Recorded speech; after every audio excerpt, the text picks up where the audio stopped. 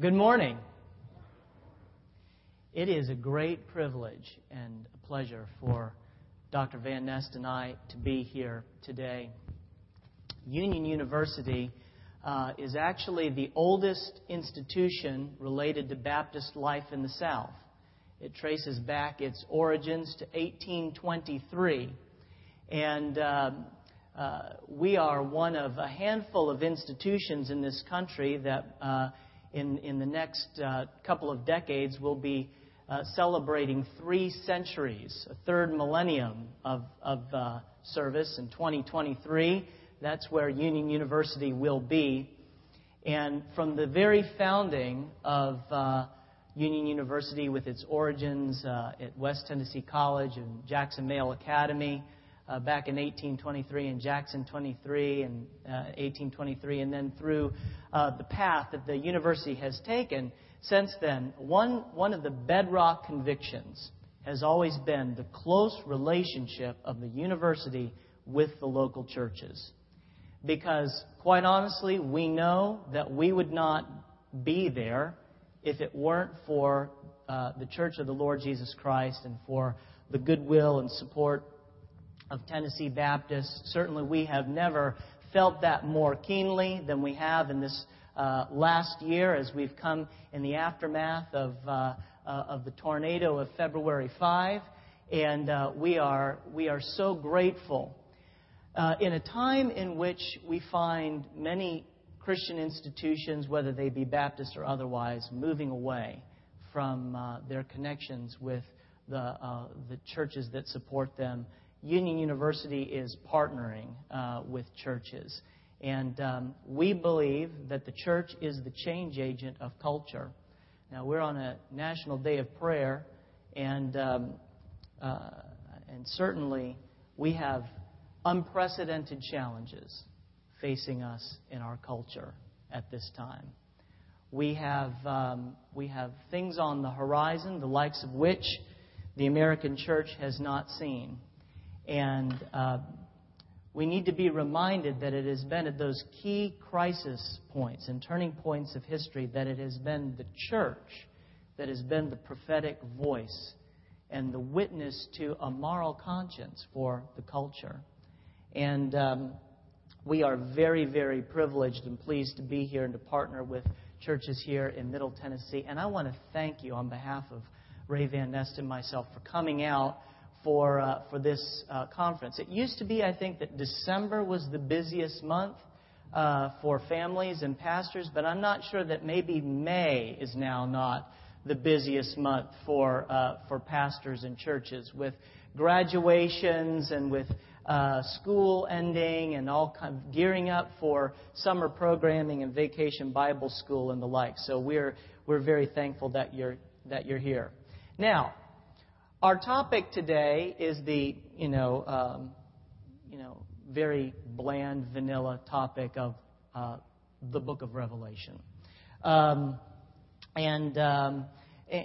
really, I should just say right now, there's no way we're going to dispatch these issues in a one-day Bible conference. We're just going to get started. So we're going to have part 2. I'm just saying right now, I know what I'm going to talk about. And let me just say, we will have to have part 2 because we're not going to even be able to get into all of some of the juicy things that we sometimes like to talk about, millennial views and all these other things. I heard a saintly pastor say recently, I asked him what his millennial position was, and he said, "I'm pro-millennial. I'm for 1,000 years of peace anytime." So we'll need to come back to probably get into all of that. But today, what I would like to do with you is explore the ancient world of the Bible and the biblical backgrounds behind the book of Revelation, and maybe, Lord willing, tease out some of the issues that are sometimes neglected as we race forward and try to look toward the future. Just going to readjust this. So before we do this, let's bow our heads one more time and ask for God's blessing upon His holy and inspired Word. Our Father and our God, we are privileged to be counted among the people of God. In Christ, you have set your love upon us and have granted us grace upon grace. And as our minds and our hearts think about the situation of our nation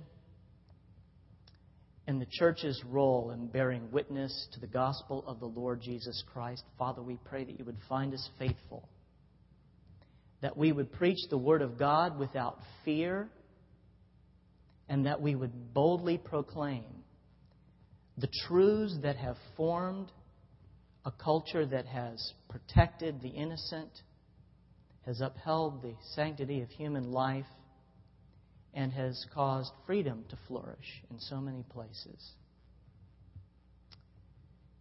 Father, as we think about the past, our minds turn to examples like 150 years ago, when a great crisis on Wall Street caused a mob of angry protesters to charge the central bank. And it was the preaching of a faithful pastor in Lower Manhattan that sparked revival to break out in that place. And thousands of people came to faith in Jesus. Father, we pray as we look at the Apostle John this morning and his witness in a time of unprecedented persecution at the hands of the Roman Empire. Father, we pray that we would have that kind of testimony for Jesus. And now, Lord, in these next few moments, I pray that you would grant me the gift of teaching and preaching, that the words that I say might be in conformity with your word, the Bible. If I say anything that is in agreement with the truth, I pray that it would sink down into our hearts and that we would live in accordance with it. And if I say anything that is in error, Father, Lord, I pray that you would forgive me and that you would cause us to forget it forever. Thank you for these pastors, for these lay leaders, for these faithful people. Thank you for the mission and work of Union University. Grant us grace, we pray, even as we pray. Lord Jesus Christ, Son of God, have mercy on us. Amen. The title for my talk today is something that you might have heard about before. 666. The Apostle John, Emperor Domitian, and what Left Behind didn't teach you about Revelation in Sunday school. Now, I would like to begin with a little background on a very influential figure in the ancient world of the Bible, particularly as it relates to the end of the first century. This is a picture of Caesar Domitian, who ruled from 81 to 96 A.D., and Caesar Domitian was a bit of a bird of a different feather compared to previous emperors that had gone before him. You see, previous emperors had aggrandized titles to themselves, lofty titles, partly beginning with Julius Caesar, picking up steam with Augustus Caesar. Mostly the titles that were given to him were titles that were given to him by the Roman Senate or by others. And you had a number of the emperors that had called themselves even things like the Son of God and took on this all of this accoutrements of power to themselves.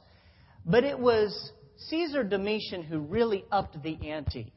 He declared himself imperator, the supreme ruler of the world, on 23 different occasions. And he was the first emperor to call himself God the Lord. And he put it on the money. In God we trust meant a different thing during the reign of Caesar Domitian. So he called himself God the Lord and the Savior of all eternity. Now, previous emperors had persecuted Christians. You'll know about the persecution of Nero, under which the martyrdom of St. Paul and St. Peter occurred. But that was mostly localized to Rome. It was Caesar Domitian who was the first emperor to conduct a worldwide or an empire-wide persecution of the Christian church with the explicit purpose of trying to wipe out the Christians altogether. Now, why would he want to do that? Well, the easy answer is that he was crazy. And that's true. He was a certified lunatic. He was a brutal man. He killed anybody who got in his way. He was not beloved by his colleagues in the Roman Senate. And it's kind of funny when you study some of these things and you look at depictions of Domitian as he got older and fatter and more grotesque looking. The depictions of him on the coinage and in busts like this become more chiseled and glorious. And sometimes rulers have difficulty handling power. Right? We know this. But if you drill down a little further, next slide, Domitian was a paranoid individual. He was also a reader. And there were passages in ancient writers like Tacitus and Suetonius that spoke of this prophecy of a great ruler arising in the east. That would come from the province of Judea and gain glory and power. And this really unnerved Domitian. This spooked him. And he got to be paranoid about it. Now, it's interesting to look at some of what's going on behind the scenes, because in Caesar Domitian's household, he had two surrogate parents. He and his wife were not able to have children. So they had a surrogate couple by the names of Clemens and Domitilla who had their children for them. Their names were Vespasian, and the other one was named Domitian. And it's a little difficult for somebody who claims to be God the Lord to admit that he can't have children, but at any rate, he contracted with this couple, and it just so happens that this couple, Clemens and Domitilla, became Christians. And church history tells us that probably the Clemens that was living in this household of Domitian became Clement of Rome, who wrote some of the earliest letters, he's the earliest of the early church fathers. So you have this sort of underground Christian movement developing in Domitian's backyard, and because members of the Roman Senate hated him so much, because many of them still had romantic feelings about the old republic, even some of the Roman senators began exploring this message about this one Jesus of Nazareth who claimed to be the true king of the world. So there started to be these Christians that started to pop up in Domitian's context, and he was paranoid about it. Now, the plot thickens because there was an imperial city in Asia Minor. The key city, the imperial city of Asia Minor, was Ephesus. Next slide, please. Here's some pictures of it. Ephesus was chosen by Caesar Domitian as the imperial center of his worship as being God. And I had the good fortune to visit Ephesus recently. It was my first time. It's in modern-day Turkey. I would encourage you, if you can ever go, you need to go. I call it biblical Disneyland. It is the closest thing to a actual close-to-scale reproduction, archaeological investigation, recovery of a city that we have, the most complete It is gorgeous. The reason for that is that there was a great plague of mosquitoes that had broken out, and there were earthquakes, and basically the city was abandoned very quickly, and so much of what remained of the city was untouched, because people didn't want to get the plague or the disease that had characterized it. So Ephesus was the center of Caesar's worship. And if you will notice in the upper left-hand corner, that is a picture of what is left of. There's not much left of it, for reasons we'll explain later. There's the remains of what's left of the high temple on the high point of the city, the temple to Emperor Domitian. And inside that temple, there were ceremonies dedicated to the worship of the emperor. There was a 16 to 20 foot high image of Domitian in at the altar. And they had various different ceremonies. There was also a same replica of the same image, of the same statue that was in the city center. But when you came to worship at the temple of Domitian, you would come in, and the statue, people didn't know this, but the statue was hollowed out. And there was a high priest of the temple of Domitian who presided over the worship there. And he would have his little minions get inside this statue. It was hollowed out. And the statue would perform wonders. And we'll say more about that in a little bit. But kind of a fog and light show would take place and do amazing things. And this all further confirmed that the emperor was, in fact, God. Or at least that's what was happening. And the high priest presided over that. And everything was going very swimmingly for emperor worship right there in Ephesus, until there was a little bump in the road. There was a little problem. John, next slide, John the Apostle, in the tradition, he's often referred to as John the Theologian. The Apostle John, the beloved one of Jesus, we know that he outlived the other apostles, and he was the presiding bishop or pastor that oversaw the work of the churches there in Asia Minor. And here's what he was preaching to his people. You shall not and you should not bow down to this idol. You will not worship Domitian. You will not say that he is God. And let's just talk about what the stakes were here.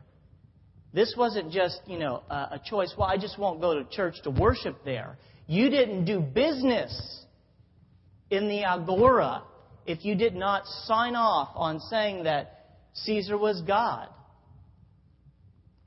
And so John said, you are not to bow down. You are not to worship.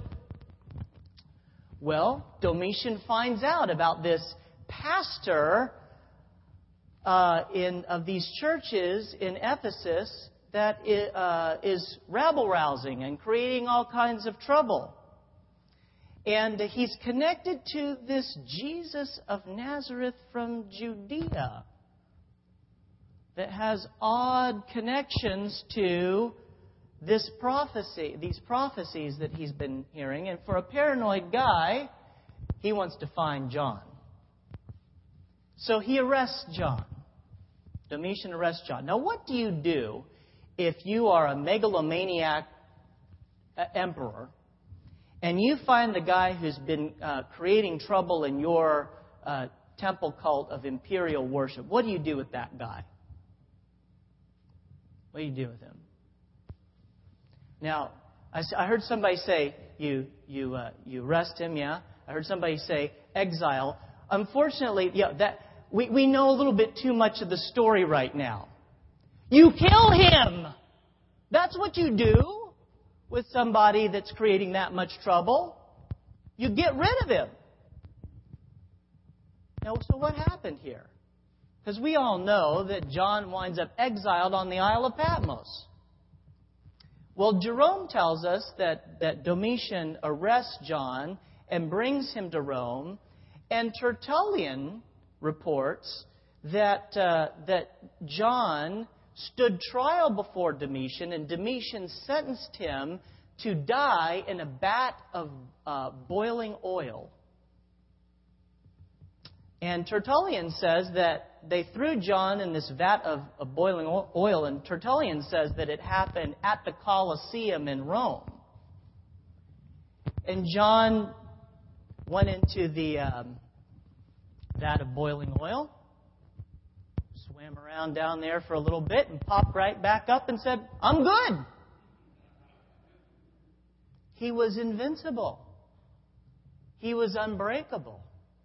There's nothing Domitian could do to this guy. He couldn't kill him. Especially before, if it happened at the Colosseum of Rome, can you imagine the embarrassment of trying to do away with this Christian pastor and failing? And by the way, I'll go ahead and mention this right now. Why do you think that's the case, that he couldn't kill John? I mean, Paul lost his head to Nero. Peter was crucified upside down. Any ideas about that? God wasn't through with him. Amen? Amen? There may be actually a biblical reason in the text of Scripture itself. Do you remember there at the end of the Gospel of John, where Jesus tells Peter how much he's going to have to suffer and basically tells him he's going to die for the gospel? Remember, Peter says then Jesus goes and starts talking to John, and they're walking on the beach together, and you can kind of tell Peter's kind of like walking along behind, trying to listen in on what's going to happen to John. And Peter says, "What about him? What's going to happen to him?" And Jesus says to John, "What's it to you? He's going to be fine. He's going to be good." I think Jesus promised John that he would live out his days, and so John was just completely fearless. So, what does Domitian do with the guy he can't kill? Next slide. He sends him to a spa facility in the Aegean Sea. No, I'm just kidding. When we went to the Isle of Patmos last summer, my wife said, "This is lovely." You see a cruise ship out there in the harbor and the beautiful blue Aegean Sea there.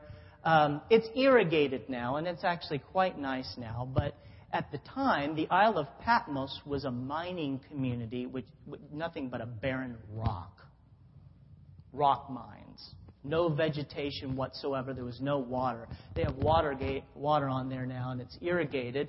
But he banishes John to this Isle of Patmos. And while on the Isle of Patmos, John receives this glorious vision of the Lord Jesus Christ. And Jesus reveals to John, "I am the Alpha and the Omega. I am the beginning and the end. And the kingdom of my reign shall never end." And John falls down on his face and receives this revelation from Jesus. And I love the Lord. I love the Bible. Because the Bible is so filled with all these things that should inspire us with prophetic courage. Because what happens is John receives this revelation, and essentially the revelation, whatever else it might mean, and we'll get to that. We'll talk about. That's why we're going to have part 2 of this conference. But let me just say right now, the book of Revelation meant something to the church in the first century. It wasn't just written for Christians living in the 21st century or at the end of time. It meant something to them. And Jesus essentially says, let's take Emperor Domitian and have a little fun with him. let's take him up by his sandals or his toga or whatever he wore and shake him upside down, and Jesus is about ready to make a fool out of Domitian. Next slide, Lyle. Now, let's go back to Ephesus. What I want you to see is that so much of the book of Revelation can be understood. A great amount of the imagery can be understood if you understand what was going on in this ancient city of Ephesus where John pastored. Now, in this temple of Domitian back in Ephesus, there were these festal ceremonies that I was talking to you about, in which the high priest came in and prostrated himself before this giant statue of Emperor Domitian. And what did the statue of Emperor Domitian do? I told you there was a fog and light show. Its eyes blazed with burning fire. And it had hair white like Zeus. And its feet were like burnished bronze. And the statue had a sash around it, denoting the fact that Domitian was in the process of conquering the Germanic tribes at that time. So a great warrior. And when a warrior wore the sash around his waist, that connoted that he was in the process of conquering, that he was gaining territory. Does any of this sound familiar to anybody? Does that sound like anything you might have heard before? And I fell on my face as though I were dead. And I saw one like the Son of Man, whose eyes were blazing like fire, with a sword coming out of his mouth, whose hair was as white as the snow. But there's a difference between John's image of the one whom he worships. The sash is worn on the chest in Revelation chapter 1, and that was a sign that the victory has already been won. The battle is over.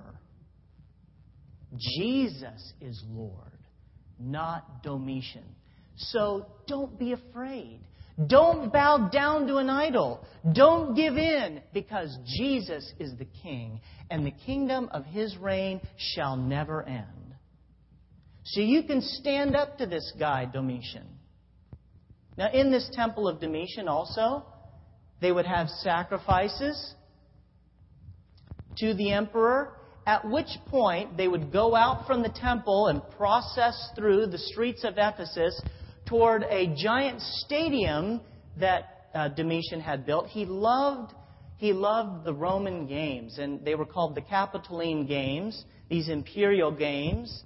And they would all gather in this great, vast stadium, and they would have these games. And Domitian would often come to these things. He would show up. And he would sail. Now, Ephesus is a harbor city. Keep this in mind for later on in the talk.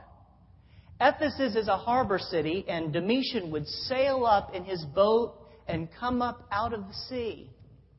Now, back then, the city of Ephesus was right up, the ancient city that you saw was right up against the harbor. Now it's about a mile or two out because of this plague of mosquitoes and some topographical changes, but used to come right up out of the sea, right into the city. And so Domitian would come, and he would sit in his imperial chair in the stadium, and they would break seals and scrolls filled with all kinds of messages for Domitian's flunkies, for his provincial rulers and governors in the area, to the cities. And he liked to think of himself as this, this god. And so you see coins depicting him with holding the 7 stars in his hand. Does that sound familiar to anybody? And he would break these seals and he would read them out. And he would write things like this: to the Roman official at the city of Smyrna, write, these things you are doing well and you're doing good in your job. You've pleased Domitian, but these things I have against you. And if you do not do as I tell you, I will come and I will sniff out your candle on your lampstand, which was another image that was on the Roman coins of Domitian. Next slide. Then they would sing hymns to Zeus, or to Domitian. Hail, victory, Lord of the earth. This was their hymn. Invincible power, glory, honor, peace, security, holy, blessed, and great art thou. Thou alone art worthy to receive the kingdom. Even so, Maranatha, do not delay. Come, Lord Domitian. And he just exulted in this and loved all of this. So they had praise and worship time there in the stadium. And after they got done with praise and worship time, boom, the doors of the stadium would open and out would rush teams of horses that would have these great horse races. One ancient writer describes the sound of these horses as, quote, the sound of many horses rushing into battle. Does that sound familiar to anyone? It's kind of like what they do at the Dixie there in Gatlinburg. You know, I don't know if you've ever gone to that. I went there with my family. You know, they have these different teams, you know, that go out on these horses and they race with each other. And they have the north side and the south side. I got stuck on the north side the last time I was there. They booed us. So these teams were divvied up into 4 different colored horsemen that unleash cries of joy and woe among the great throng of people. Now, next slide. After a lot of these games and fanfare, Domitian, because he was a bloodthirsty guy, would unleash these exotic beasts out into the arena. Great lions and beasts of prey. And they would put out these smaller animals, and then these lions would devour them. And this was to be a picture of this is what Domitian will do to anyone who crosses him. Now, I want you to take your Bibles out to Revelation chapter 5. And with that backdrop in mind, this idea of being in this great stadium, this idea of there being these games with these horsemen who come out, with the great ruler sitting on the throne. Look at your chapter headings for chapter 4, and then begin reading with me at verse 5, or at chapter 5, verse 1. Then I saw in the right hand of him who was seated on the throne a scroll, written within and on the back, sealed with 7 seals.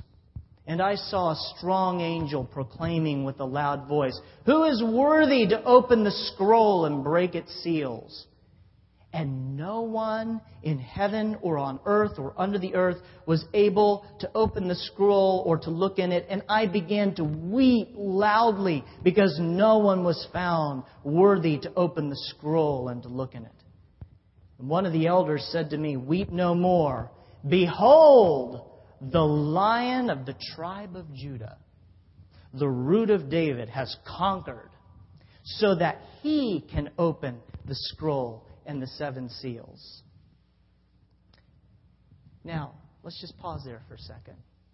Here's that lion, ready to come out and devour all of his enemies.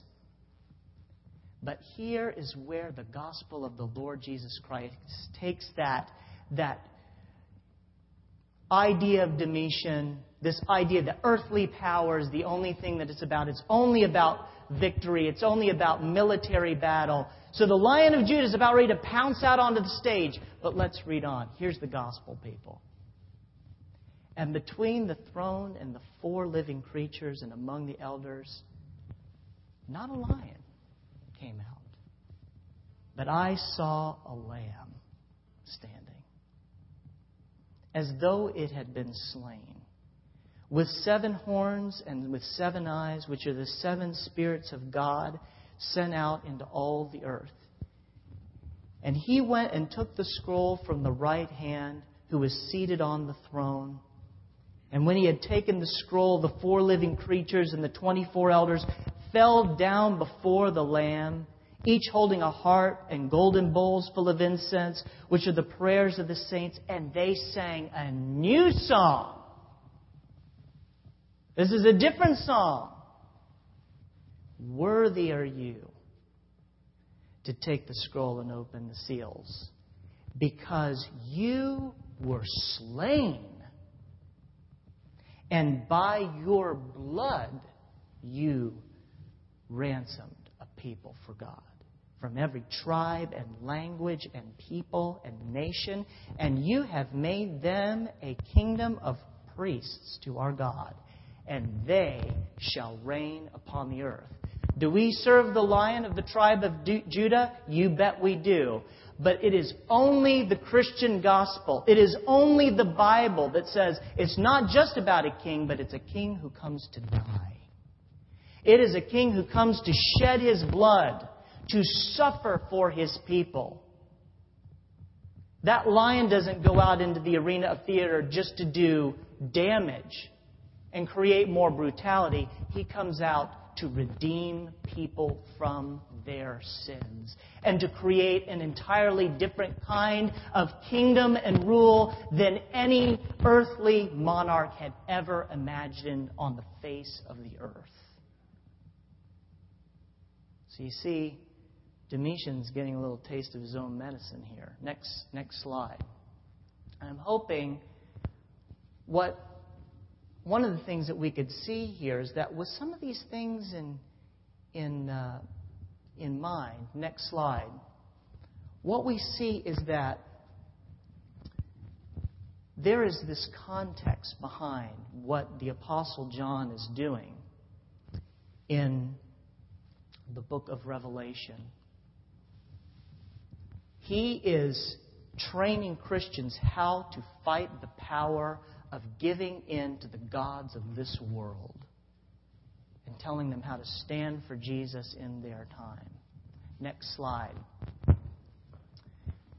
Now, you said the title of this talk was going to be 666. What are we talking about here? Why haven't you talked about that? Well, okay, just hold on a second. I'm getting to that right now. Domitian, every emperor had coins. And they had messages about what the emperor thought about himself on the coins.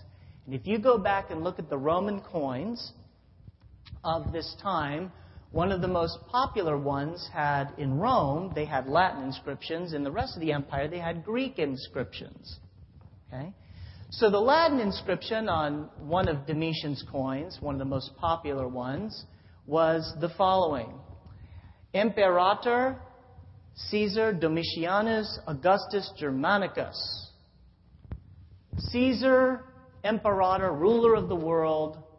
Augustus Domitian, ruler of the Germanic tribes, which he was conquering at that point. In Greek, it was Autocrator Kaiser Domitianus Sebastius Germanicus. And if you look at the coins, they couldn't obviously get all that on a coin, all that verbiage, so they would abbreviate it, and there's the abbreviation there down at the bottom of the screen in the picture of the coin itself. Now, at the very beginning of this talk, I had referenced a scholar from the previous generation who was a genius. His name was Ethelbert Stauffer.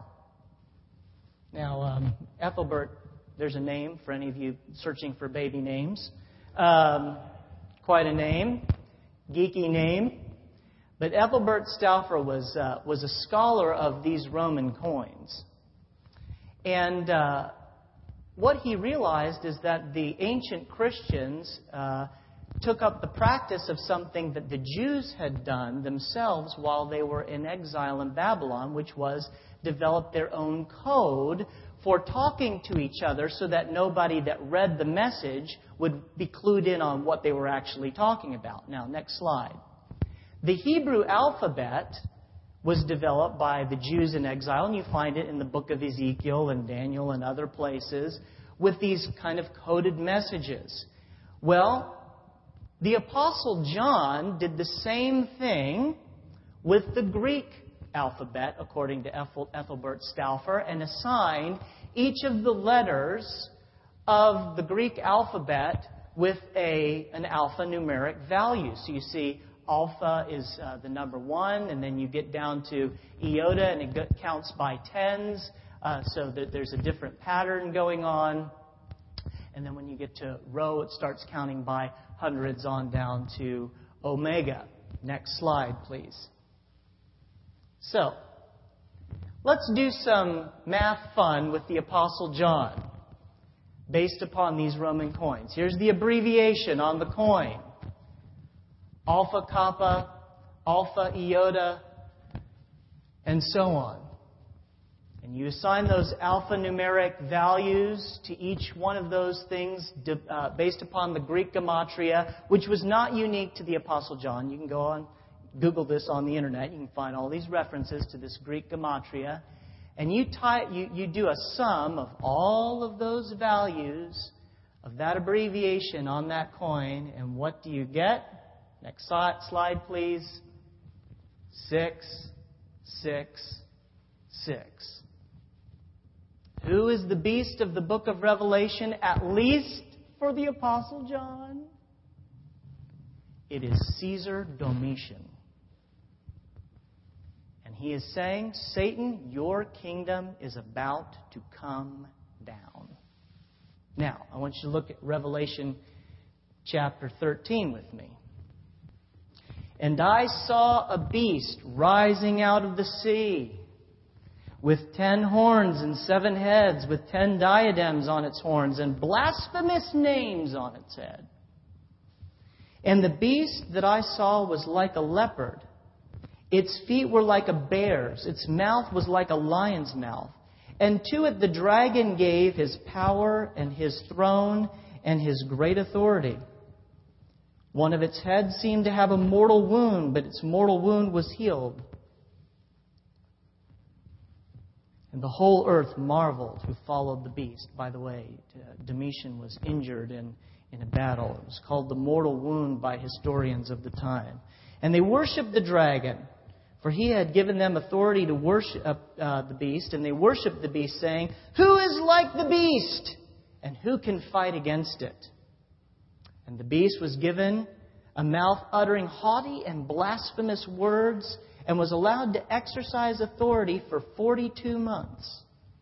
It opened its mouth to utter blasphemies against God, blaspheming His name and His dwelling, that is, those who dwell in heaven. And also it was allowed to make war on the saints and to conquer them.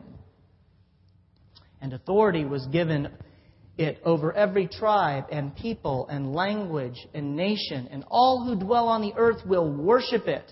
Everyone whose name has not been written before the foundation of the world in the book of the life of the Lamb who was slain.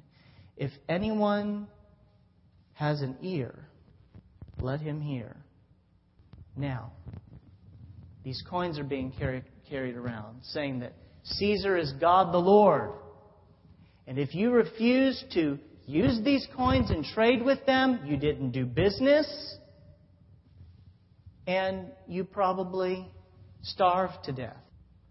This was a very, very real problem for the Christians living in Asia Minor and in Ephesus as to what to do here. Next slide, please. Pliny the Younger, who was a historian at this time,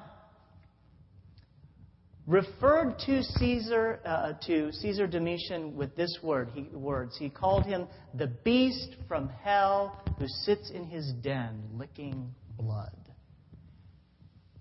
The beast from hell. That's what Pliny called him, and that title stuck. And John returns to it here. How does he refer to Domitian? The beast coming up out of the sea, covered in the blood of the saints. And I told you about this 16-foot high hollow gold statue of the Emperor Domitian, and how the priest would hide his priest in the statue at night, and it would speak and it would amaze people with all kinds of wonders.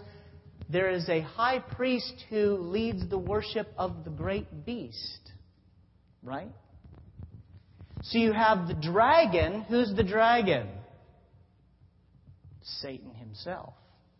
You have the beast who comes up out of the sea. Remember, Domitian's riding in his boat up to the port harbor of Ephesus and going to these games. And then you have a high priest who leads the world in this false and blasphemous worship of this beast. That's the high priest of Domitian. That's the second beast mentioned there in Revelation chapter 13. Now, next slide. I'm coming into the home stretch here. Now I'm going to start preaching a little bit.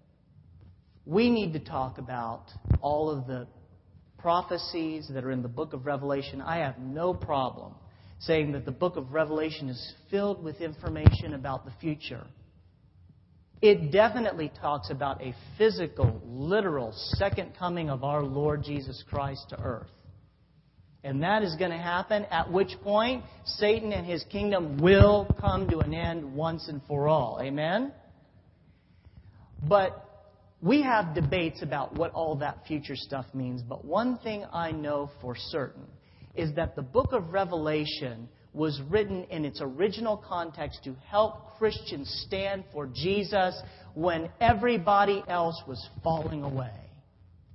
And whatever else you want to say about the book of Revelation, it is the most potent and powerful political protest letter of all time, putting Caesar Domitian on notice that this is not going to last.